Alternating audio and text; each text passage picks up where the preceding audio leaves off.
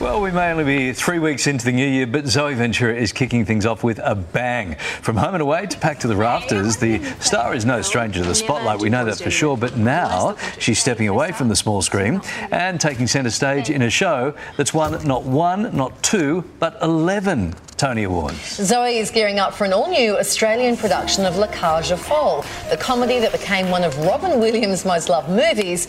They called that The Birdcage. Hey, Zoe Ventoura. Hi. Lovely to see you. Welcome. We haven't seen you for ages. I know, it's been a couple of years. It's nice to be back. We've got to talk about this musical. For those who aren't familiar, talk us through the concept and the story. Yes, so like you said, it's the musical that the film The Birdcage was based on. So it's based around the same-sex couple who run a kind of a nightclub, and their son falls in love with a girl, and the girl has quite conservative parents, and they have to kind of pretend that there's something that they're not. Right. And of course, hilarity ensues, but it's actually got really beautiful themes of acceptance and messages about, you know, not judging people who are different from you and all this kind of stuff. And it's also just hilarious and joy-filled and all the good wonderful. stuff. Yeah, lots of fun. So we know you from your TV work, of course, but you started your career on stage. A lot of people may not know that. Yeah. So 10 years? It's been a while.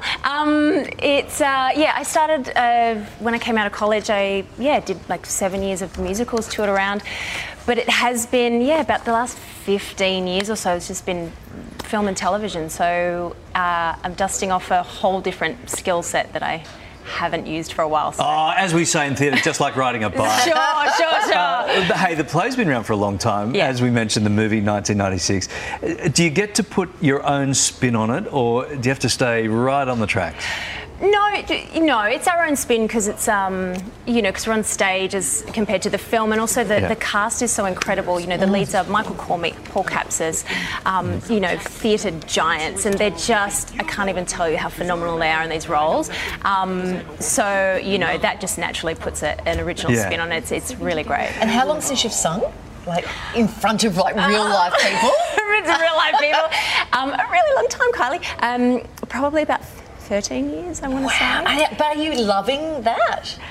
I am. I'm loving it, but it's also incredibly nerve-wracking because I didn't realise until I started rehearsals that my first big kind of sing in the show is directly after Michael Cormick. He sings the first verse and I sing the second verse. So I was like, oh, good. That's like, I don't know. He's got an opera background, hasn't he? Oh, yeah. He's like an icon of Australian music theatre. So that's been great for my ego.